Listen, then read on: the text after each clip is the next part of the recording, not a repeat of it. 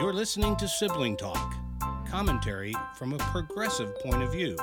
Now here are your hosts, John Paulette and Mary Jo Tumer.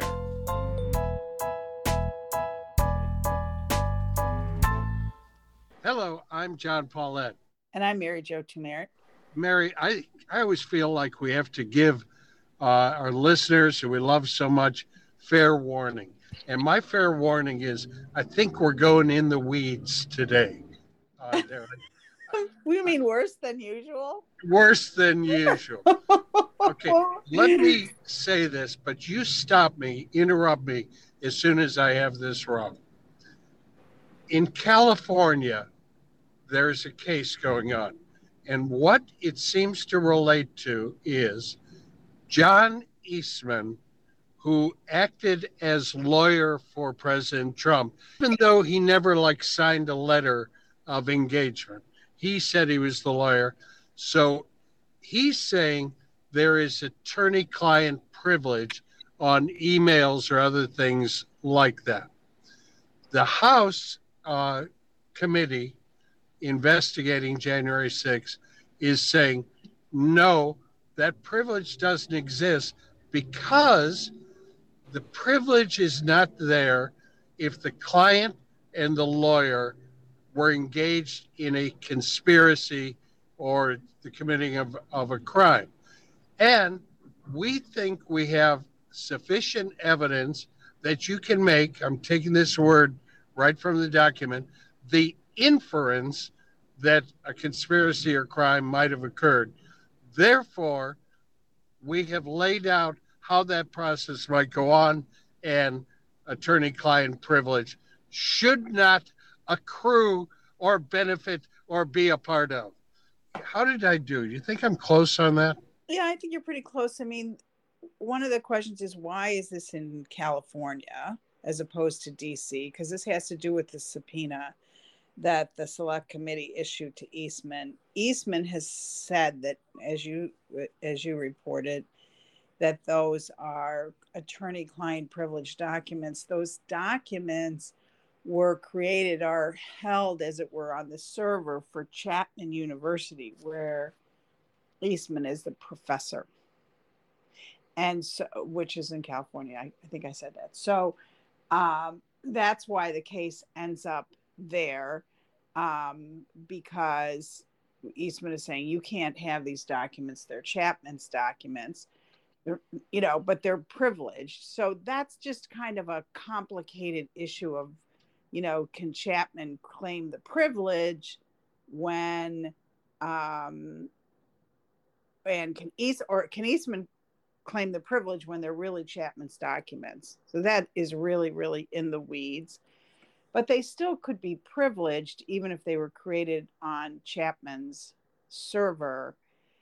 It was my understanding from something that Shifty Shift said yesterday, it was the court that asked the committee's lawyers, is there a crime fraud exemption to the attorney-client privilege here? So that was interesting to me, and I blame myself, but I did not read the pleadings yesterday because I was like, oh my. So yeah. you did though, right? But did I get I did get the impression that in a sense, the action was initiated in California, not by the committee, but by the court. But no, a court can't just have a case sua sponte. It's very unusual. You have to have a case in controversy. But it was Eastman that moved the thing to California, Eastman and Chapman University. But what I can't understand is Chapman on Eastman's side, or there? See, I got the impression that Chapman was ready to turn the documents over, and Eastman sued to stop them from turning the documents over. That was my impression. But all that being said, what the committee did to get the documents, to get this court to release the documents, to say there's no attorney-client privilege because these guys were involved in a criminal conspiracy, as you said. The thing that's so interesting about it, John, is it feels to me like the committee's strategy is to get documents into the public realm, through these filings. And even if they never get the documents, they've got a lot of the documents from the other side. So in a sense, do they really need what Chapman is holding of Eastman's documents, or is just a way to make sure the people, more importantly, the Justice Department is signaled, this is what we have. And a lot of what was released yesterday, and this was so fascinating, I did read in the Post. I don't know if you read that, was the exchange between Eastman and Pence's lawyer, or that guy's name, I think Jason Miller or something. No, he's the one who's close to Trump, whatever Pence's lawyer is. And their email exchange is like, this is insane. This could be a movie or a book or something where Eastman is trying to convince him, this is legal to do. This is what the Constitution allows. And Pence's lawyer is like, are you insane? And like, that is not right. And you are basically encouraging. I mean, what did he refer to Trump as? Like, he said, are you feeding the snake or feeding the serpent or something like that? Yes. And they all know Trump, and they know you can get crazy stuff into his head, and then he acts on it. And at one point, there's a discussion on whether you can pull Trump back. And is it Pence's lawyer that says, once you get something in his head, you can't get it out? And I'm like, whoa, it, in a sense, with all things Trump, it's shocking but not surprising. And all the way up to the insurrection is going on, and Eastman is blaming Pence and this lawyer for causing insurrection by not going along with their crazy plan. Right. I mean, it's absolutely crazy. And I want to focus on two things that, if I understand it, is what the House lays out in those documents. And what it's laying out is why it believes there is potential guilt there. I'm fascinated by the one phrase that the evidence, I think it says, provides an inference or supports an inference. But it focuses in on, first, did Donald Trump know for sure early on that he had not won the election, but continued to claim that and to take actions in support of that?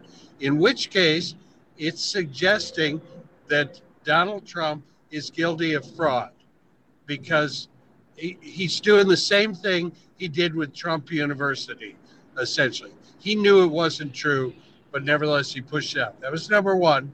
And number two is, did he conspire to interfere with the actions of the Congress to certify the election, an official action of the United States? And that feels to me like the committee is signaling to the Justice Department, we're lawyers too, and we think these are the two things that the evidence will support. Does that make sense? It does. And I also was fascinated by them laying out their case for why Trump knew. I mean, I think that we've all assumed that Trump's defense was going to be, well, I really thought I won. And, there was evidence that I won. And of course, timing being what it is, you also have Barr out there hawking his book. He's got this interview with Lester Holt, in which he says, he told Trump, no, you lost. And Trump got really, really angry at him. And that's when he got fired, rehired, fired, and all that was going on. So what it appears to me that the evidence is that there is no way for Trump to say, I didn't know, or I had a good faith belief that I won. And they laid out all the things that happened that they have evidence of, because they talked to these people, or they have documents laying out what Trump was told, when he was told it. And you're never going to have an email for Trump because he doesn't use email, right? You're never going to have a written statement like, yes, I know I lost the election. But I think it's pretty clear that he did know he lost. You know, he's like, I had a client, I've had clients like this over the years where I go, how about we just say this? You know? Yeah. And so it's like Trump wants a thing to be true. And so he's like, okay, and then we can just do this. And doesn't the law, like I talked to somebody yesterday on one of these like legal aid things, and the guy goes, can I just say I'm blind? I'm like, no, sure, you can just say it, but that doesn't make a case, you know. Mm-hmm. So it feels to me like that, like you had Trump just not, whether he believed it or not was a little beside the point, John. You know, it's like we are going to make this thing be true by just saying it's true. And actually, I heard somebody yesterday, and this might have been Shifty Schiff too, who said a big ego is not a legitimate reason for breaking the law. But that's a beautiful thing, because when you step away from it, and when the history is written about this, isn't that what's going to be said? Trump's ego would not let him accept what he knew to be true. And then he found these people like Eastman, who gave him a rationale to go forward to overturn the election. Words they use. That's not our words. Those are their words. And that is a really, really frightening, but maybe it is a little sui generis to Trump, right? You know, we say, could this happen again? Maybe it can only happen with someone like Trump, because you have to be so deluded. And I'm going to draw another head-shaking moment in the news is you have to be as deluded as Vladimir Putin to think that you can invade Ukraine, overturn their democracy, and take that country. You know, these two men, it's no wonder they have an affinity for each other. They're as crazy one to the other. Well, they absolutely are. And, you know, listening to Putin's statements in the last day, well, listening all the way along, but in the last day really has been perplexing, because, you know, we hear with great fanfare and joy, we're going to allow little paths to let people get out. But by the way, our goal is to go in and take the government over and kick them out. None of this goes together at all. The fact of the matter is, I think what was heralded as a humanitarian thing is just in Russian self-interest. Let's get as many people out of those cities as we possibly can, and it'll be easier for us to take them. No, it's head shaking. We go around with head shaking all the time. We have a major sport, Major League Baseball, that wants to crush itself out of existence. That's head shaking to me. I'm in the 4th season of Ozark. That's head shaking. I got nothing but head shaking. It's head shaking Friday. Friday. Yeah. I'm sorry. I just took you off the point. No. It's true. There's a lot of head shaking, but no more, you know, the head is shaking no harder than a Trump, you know, no. And Putin both. And I just can't help but wonder, you know, whether it isn't just so much about ego and their view of the world, which does not include any thoughts, empathy, or regard for other human beings. That's the piece that it's very hard to understand. And it's not, mental illness is the wrong way to say it, but it is some kind of personality defect. Well, don't we call it sociopath? Yes, exactly. And that would allow you, in Putin's case, to be the author of millions of deaths and displacement and the destruction of a country because of your idea about history. And Trump's also to put at risk the entire American experiment because you can't stand to lose. And what is also interesting to me, John, is that these people, for whatever reason, can find other humans around them who are so enamored by power and wealth, selfishness, that they will be agents of that person's delusion.